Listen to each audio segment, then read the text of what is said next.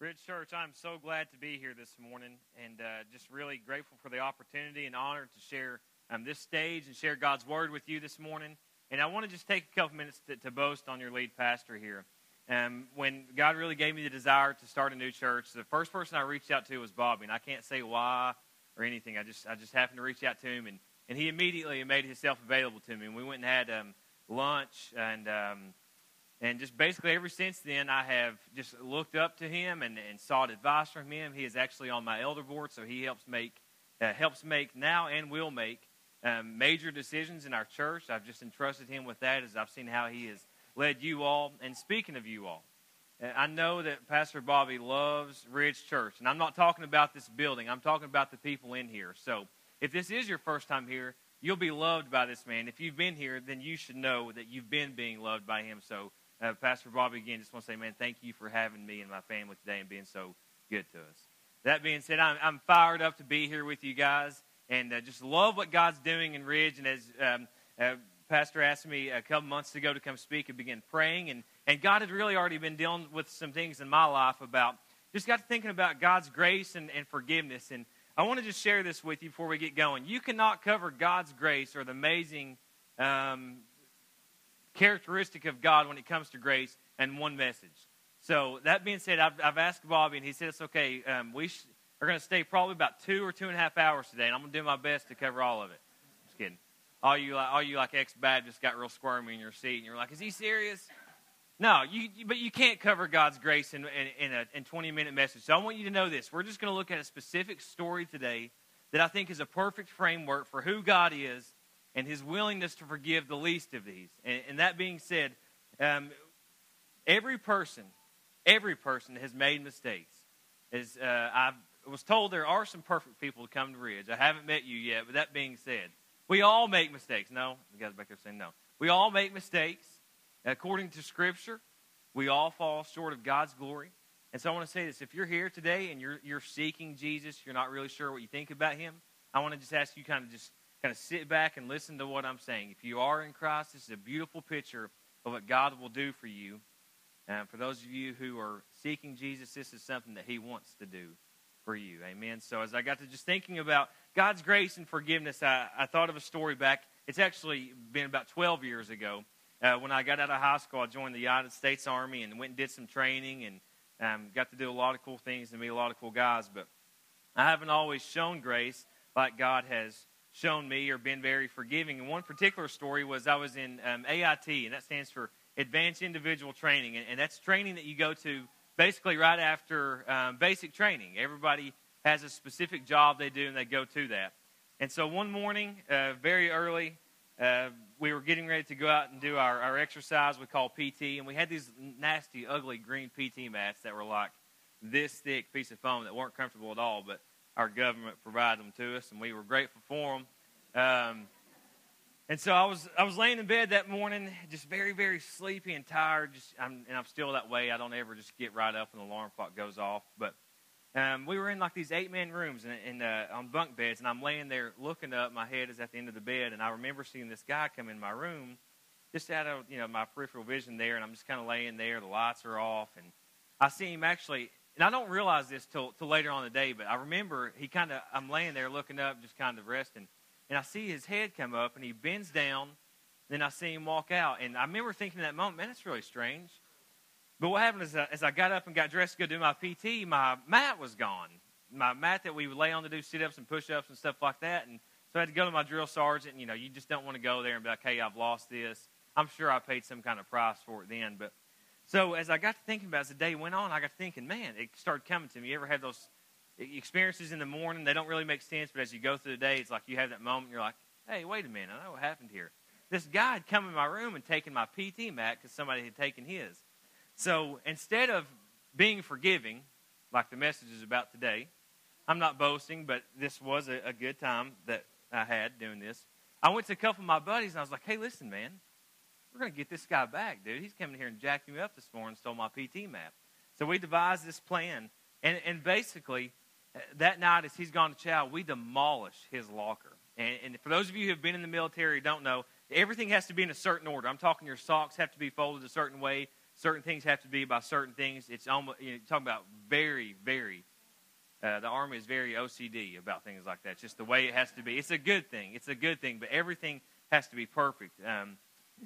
And we just went in and demolished it. We flipped his mattress. We took his sheets off, soaked them in water, soaked his socks, and threw them back in the locker. And I'll be honest with you, I felt really, really good about it. And I still kind of do as I'm talking about it. It's almost like I'm glorifying it, and I'm reliving that moment. It was good. But truthfully, I should have just forgave that guy because, honestly, he had a hard time. Somebody took his mat, and he was just doing, really what our culture does. Our culture says, well, I'm going to get even. I'm going to get fair. I'm going to get you back. Now, I'm going to take justice into my own hands. And I want to tell you this morning that God is not that way. God's grace covers all of our sins, all of our wrongdoings, everything that we regret. God's grace is enough. And He's willing to forgive. He's willing to forgive and let you be a part of His kingdom. And this is a beautiful thing right here. This book it's crazy. It has over 7,000 promises of good things about the life that God wants you to live, about what an obedient life in Him, the rewards you will have. But here's something about that. This book, this life is for everybody, but you have to be in Christ to receive what's in here. You have to be in Christ to receive what's in here. So it's a beautiful thing. It's like, this is for everybody, but you've really kind of got to be on the inside to reap the rewards. And so that's what I'm saying. If you're here today and you're just not sure what you think about Jesus or what that means to you, spiritual things, hang back and just catch a glimpse of this story. And for those of you who know what it's like to have made a million mistakes and just really feel, sorrowful and just guilty about that, and maybe you're here today and you're thinking, man, I have screwed up so bad that there's no way God could forgive me. I think we're going to see a beautiful picture in the New Testament today of a story of God's grace and His willingness to forgive. And so I asked the first service this morning this question, and only 3 people raised their hands. So I think that's a service full of perfect people. But if you would be okay this morning with hearing a message through worship, through teaching, through prayer, bottom line, if you would love to leave this place different than you came, a better person, would you just raise your hand? All right, you have the opportunity. You have the opportunity. Because if you raise your hand, that means you are seeking something and you are desiring something. And so I want to set up this story today as we begin to look at it. We're going to be, if you have a Bible, you can open it to John chapter 8. If not, we've got it on the screen for you. We're going to be looking at a story about adultery specifically, but I want you to know this. The message itself applies universally to whatever struggle or mistake you've made. We're looking specifically at a story of adultery, but the story, the application will go across the board. So here is the context of John chapter 8. Let me tell you what's going on. And here, by this time, Jesus has turned the water into the wine. Jesus has fed the 5,000, the 4,000. He's done a lot of miracles, and He's starting to really tick a lot of people off by saying these things, by doing these things. And people are really beginning to wonder, is this the Messiah? Is this the one that the Old Testament spoke about? There's 2 specific groups we need to know about this morning as we look into this story. One group you probably heard of were called the Pharisees, and they were a very religious group that had a lot of influence. They lived by the books of the law, just very religious. We call them, they're the Baptists. I'm not picking on Baptists. Listen, I love Baptists. I love Baptists. So there's the Pharisees, and then there's another group called the scribes. And basically what the scribes were, these were men that interpreted the law, or they would even actually copy scriptures because, they didn't have every kind of translation back then. And so people would call them lawyers a lot of times. But so you've got this the Pharisees and you've got the scribes. And what's happening is this. In John chapter 8, it's early in the morning. The word says dawn. So you just imagine, getting up really, really early when maybe the sun's coming up. And it says that Jesus has gone to the temple complex and He's teaching. And there's a large crowd around Him. They're sitting there. They're listening to Him teach. And the scriptures say that the Pharisees and scribes, they have devised this plan to trap Jesus. They're going in there with ill intention because they don't like this Jesus of Nazareth who claims to be the Messiah. We mentioned this in the first service as well. Hosanna is probably one of my favorite songs of all time. But the same people that cried out Hosanna in the highest were the same ones that would lead Him to the cross and say, crucify Him. And so these are the people that are there this morning. They are not for Jesus. And imagine the setting would be much like this. People are sitting around, they're listening to God's word, Jesus is teaching. And then these Pharisees and scribes, they come busting in the doors. It's early in the morning. They come busting in, causing a scene. And that's where we pick up our story in verse 3 of John chapter 8. So it says, then the scribes and the Pharisees brought a woman caught in adultery, making her stand in the center. And I tell you, you know people like this. There are hypocrites that love to point out your sin. They love to say what you're doing wrong. It's real easy for them to point the finger at you. And these scribes and Pharisees, they brought this woman in amongst everybody. They made this ruckus, and they made her stand right in the center. They're pointing out her flaws.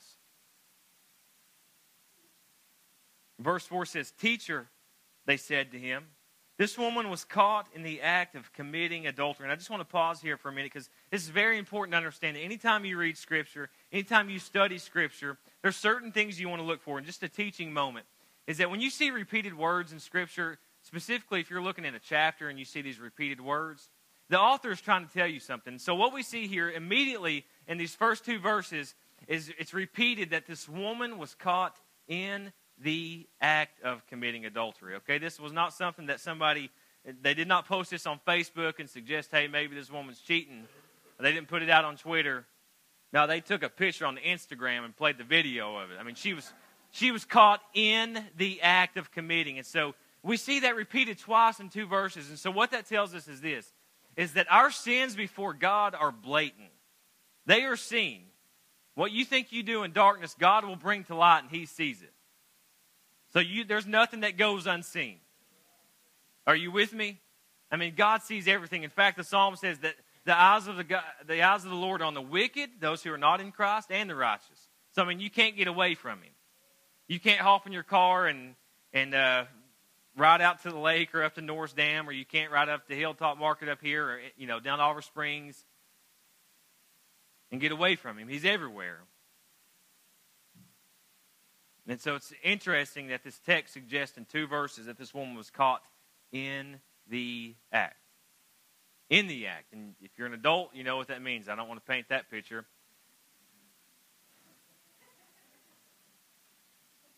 But her sin was blatant. It was obvious before God. And you ought to know this, that you can't hide anything from Him.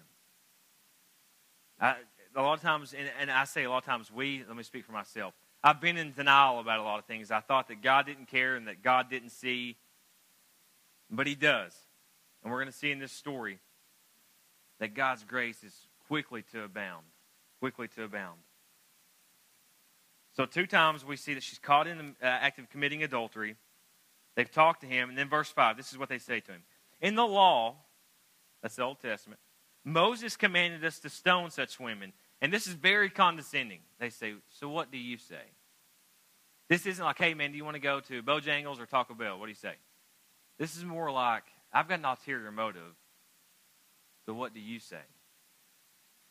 And you got to remember, it's very important that these men are living by the law. And so we see here why they ask him this in the beginning of verse 6 says, they ask this to trap him in order that they might have evidence to accuse him. So remember, everything that's happened up to this time, there's been an ulterior motive. They're not really walking in here concerned about this woman.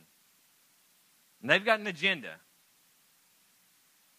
And let me just tell you something, just a piece of practical advice here. There's nothing worse than hanging with people who have a hidden agenda.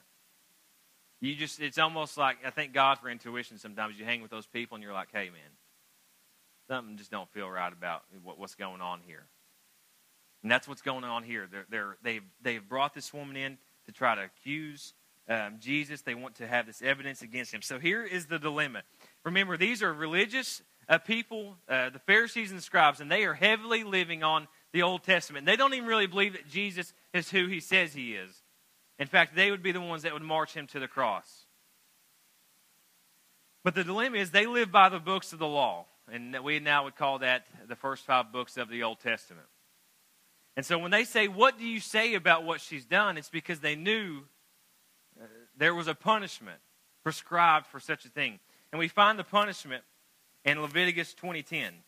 Leviticus 20:10 says that if a man commits adultery with a married woman, if he commits adultery with his neighbor's wife, both the adulterer and the adulteress must be put to death. I mean, I just feel led to say this. I don't want to step on anybody's toes. But I suppose today, if that was the same price we'd pay for adultery and cheating on our spouse, maybe we'd have a few more marriages that weren't broken.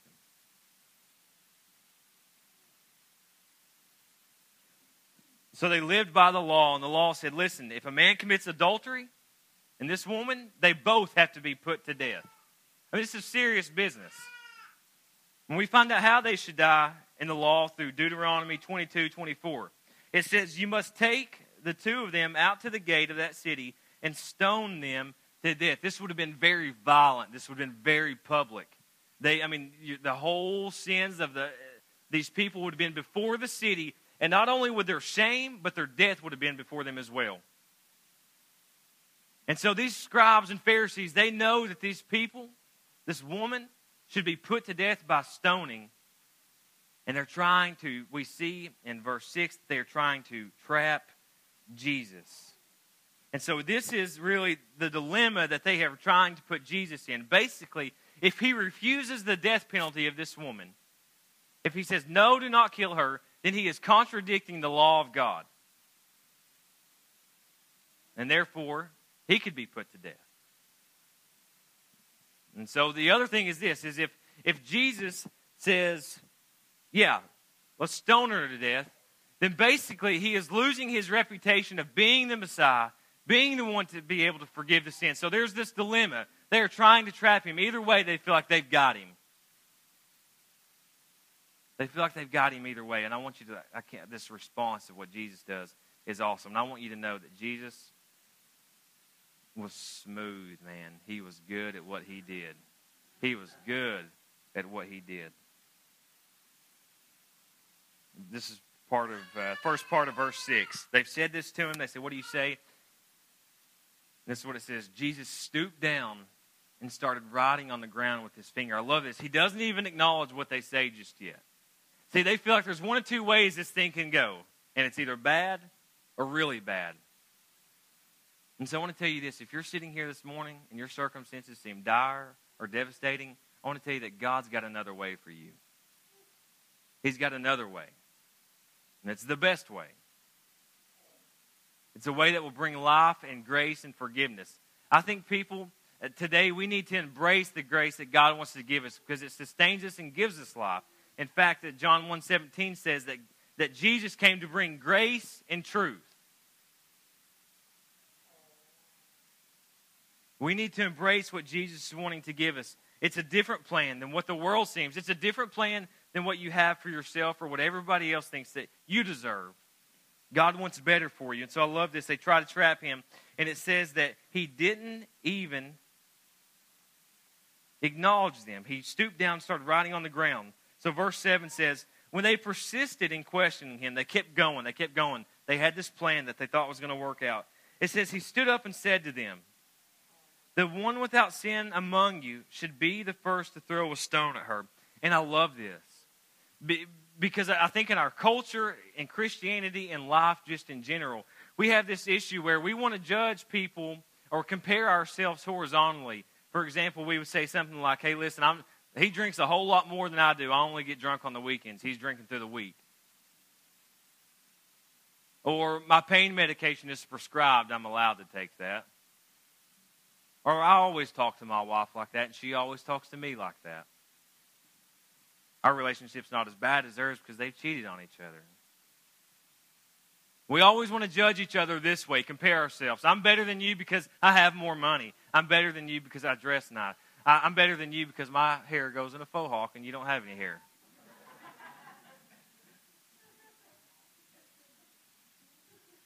And I think what we need to start doing is, what I believe we need to start doing is comparing ourselves vertically to God. And that is when we step before the presence of God's glory, we realize that on our best day, we are just filthy rags before a king. And if we could start comparing ourselves this way, I think there would be less turmoil this way. And this is something that happened to me when I got into Christ. I'm about to have a fit up here, to be honest with you. I'm getting a little fired up.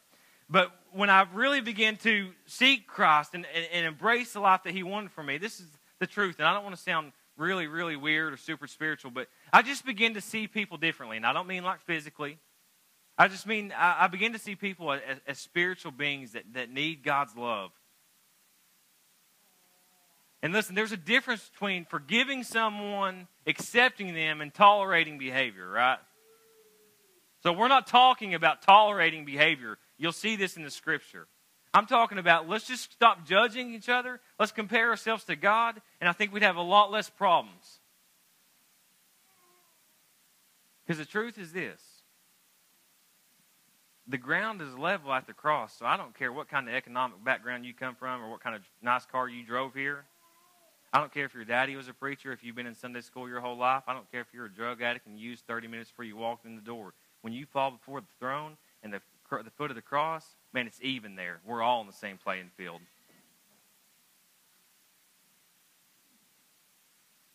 That was for free, by the way. I don't even know where I'm at now.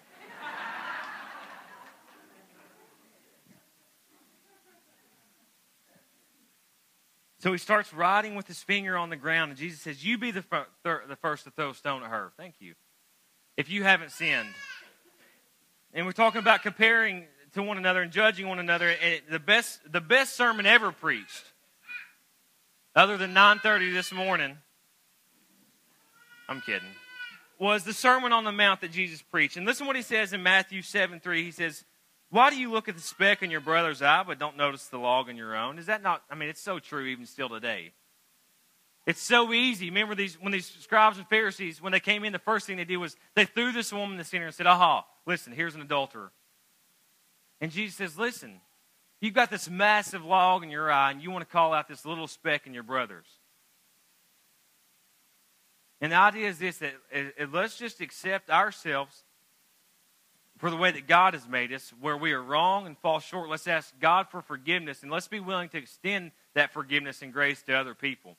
Because the idea is this, we need to realize how much grace and forgiveness God has shown us. Every person in here has received it, and the difference would be, is do we acknowledge it? And so when Jesus says this, you cast the first stone, if you've never sinned. He says, you cast it, and this is really what he's doing here. He's putting the dilemma back on the Pharisees and scribes. And so this is why we'll take a minute. Just hang with me here. Hang with me on this. In Jewish law, there was this concept that if someone caught someone committing adultery, anytime there was a case of capital punishment, that is, where the sentence would be death, the witness or whoever found this person guilty, they would have to start the stoning. And so now that makes a little bit more sense when Jesus says, hey, listen, if you've never sinned, you go ahead and start throwing that first stone. So in Jewish law, if they found someone guilty of this crime, then the witness that found them that way would have to begin the stoning. And so that brings up two scenarios then. One, that if the Pharisees did walk in on this woman who we see literally was caught in the act, then Jesus is saying, you've got to be the one to start this stoning. The second scenario is this. If they did not accidentally walk in, because seldom was adultery found out back then. Clearly we know it was because the punishment's in the Scripture, but seldom were people caught because most of the time adultery affairs happened in private. So there was never a witness or they were never found. So that would lead to this. It could suggest that the Pharisees and scribes intentionally set this woman up to trap Jesus, and therefore they would be condoning a behavior and making themselves just as guilty as the act itself. And so you put that with a picture of Jesus saying, hey, you throw the first stone if you've never done anything wrong. I believe those things to be true. And something else that as I've prayed and studied this text and heard other things about it, something I really believe from the bottom of my heart is I believe that's true, that these people, they were very ill-intentioned, trying to trap the Savior of the world. But I think another thing is true, and we'll see here in this text. It says, verse 8 says, then he stooped down again and continued writing on the ground. And this is what I believe happened is Jesus is standing there with all these men and these leaders. Remember, it has been a big crowd. And these religious leaders would have been, very influential. And Jesus didn't back down. And another point is this, is that when you know the thing is right, you do the right thing and you stand up no matter who it is.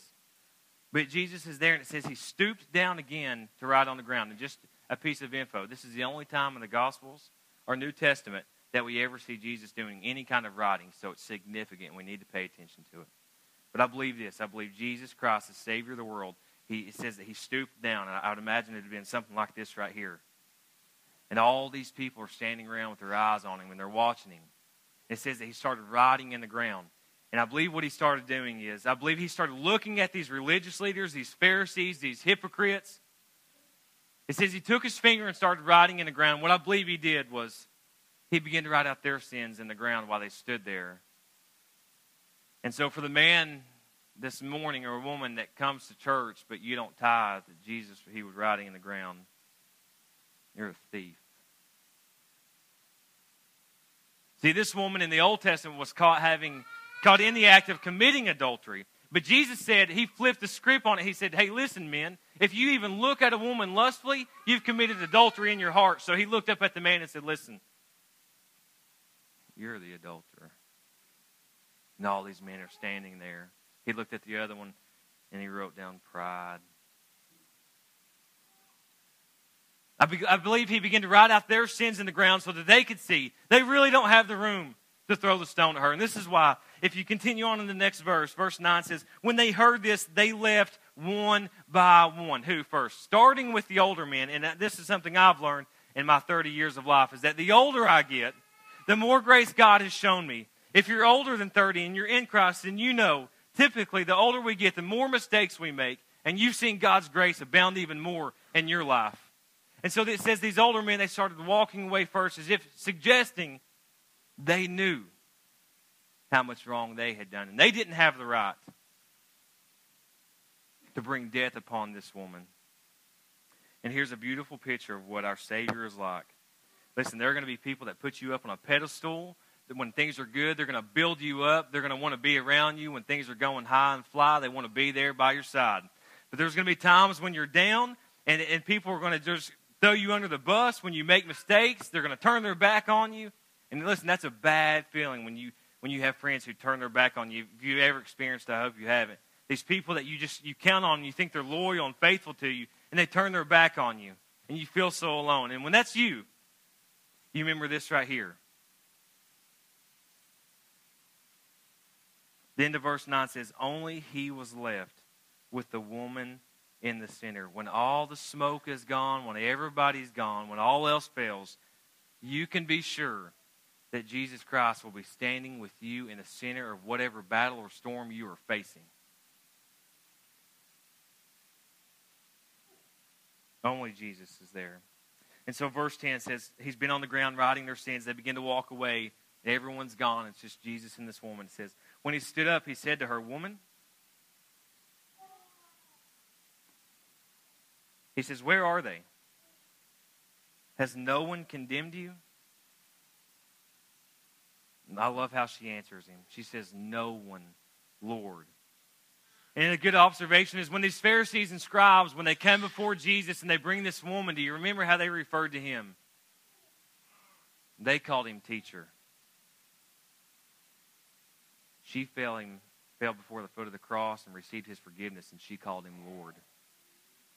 And so I'm asking you this morning, what do you call Jesus? Is he a teacher?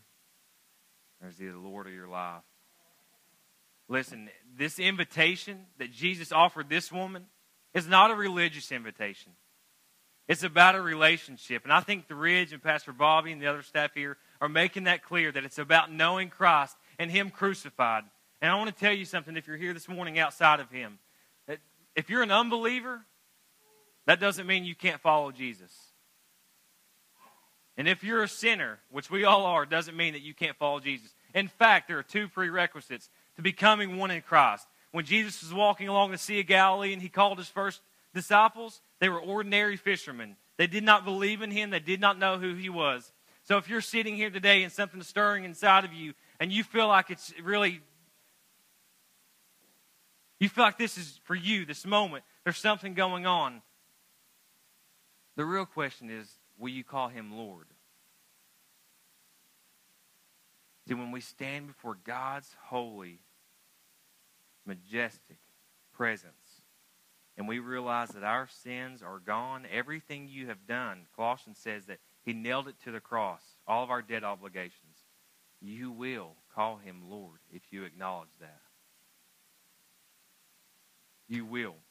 And that, my friends, is when grace and truth can set in. When you realize that you don't have to, no longer do you have to be bound to the mistakes that you made, to the life that you used to live, to the addiction, to the affliction, to the divorce, to the damage, to the depression, whatever it is you're facing. You are no longer bound by those shackles. You're no longer bound by those shackles. He said, does anyone condemn you? And she says, no one, Lord. This is what he says. He says, neither do I condemn you. This is beautiful here. Romans 8:1 says it. John 3:17 says it. There's no condemnation in Christ. If you're here this morning, there is no condemnation in Christ. I want you to hear this one more time in case you haven't heard me. There's no condemnation in Christ. You are not condemned. You are not condemned in Him. You don't have to live a life of guilt. That's why this book is called The Good News, because it's for lottie-dottie everybody, and it's good news.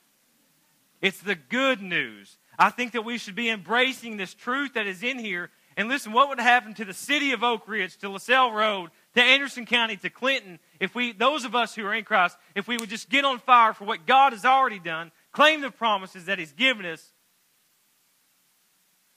and set out to bust our towns wide open. We are not condemned. We have been promised life everlasting. We have been promised an abundant life. Jesus said, I did not come to condemn you. And so notice this, that Jesus did not deny that the woman was caught in adultery. When your sins are brought before God, He does not deny that you committed them. It's not that He loves, or it's not that He lies for you and says, no, you didn't do anything. It's that His grace and forgiveness, they cover them. His light is greater than your darkness. He doesn't deny the woman's sin. He does not say that she's innocent. Basically what he's saying is not guilty. I'm showing my age or lack thereof in this, but I can remember being in the end of elementary school, beginning of middle school, when O.J. Simpson's trial was going on. And I can remember they actually brought the TV in the classroom and let us watch it.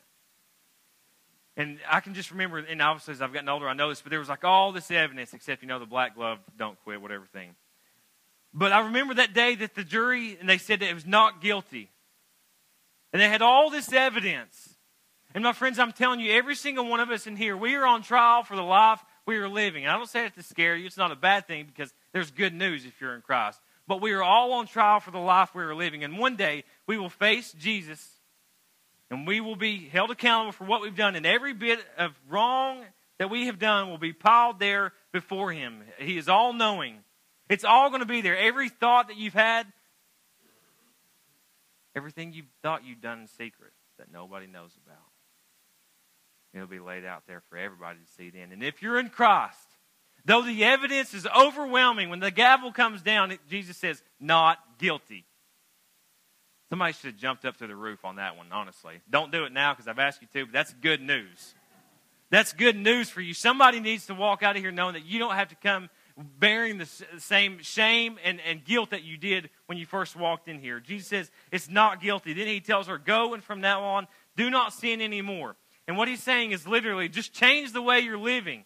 It's really like that. You can make a decision today that I'm not going to live this way anymore. Today, I asked you when you first got here, would you be okay if your life changed forever today? And you all raised your hand. And let me flip the script on you. If you don't change, it's not because of what I said or did not say. You have the opportunity to leave this place different than how you came by making a commitment. When Jesus tells her to go and not sin anymore, He is not telling her to literally never make a mistake again. What He's saying is change what you care about. Receive this forgiveness I have given. And so if you're here this morning, and there's something heavy upon your heart, you need to let it go. We're going to go into a time of response. They're going to sing. They're going to play. And I want to just challenge you and encourage you to embrace this message. Not what I said or how I said it. Because listen, it's not about me. It's really not about me. Julie, you prayed this prayer the first service and I heard it. You said, we are here because of God. In the second, this service, you said that we're here to do, what we do is to change lives. And that's really what it's all about. It's about God and changing lives. And all this, the music, the lights, the preaching, the speaking, This is just to create an atmosphere where you can experience the Holy Spirit and God without distraction. Really, it's up to you. It's up to you.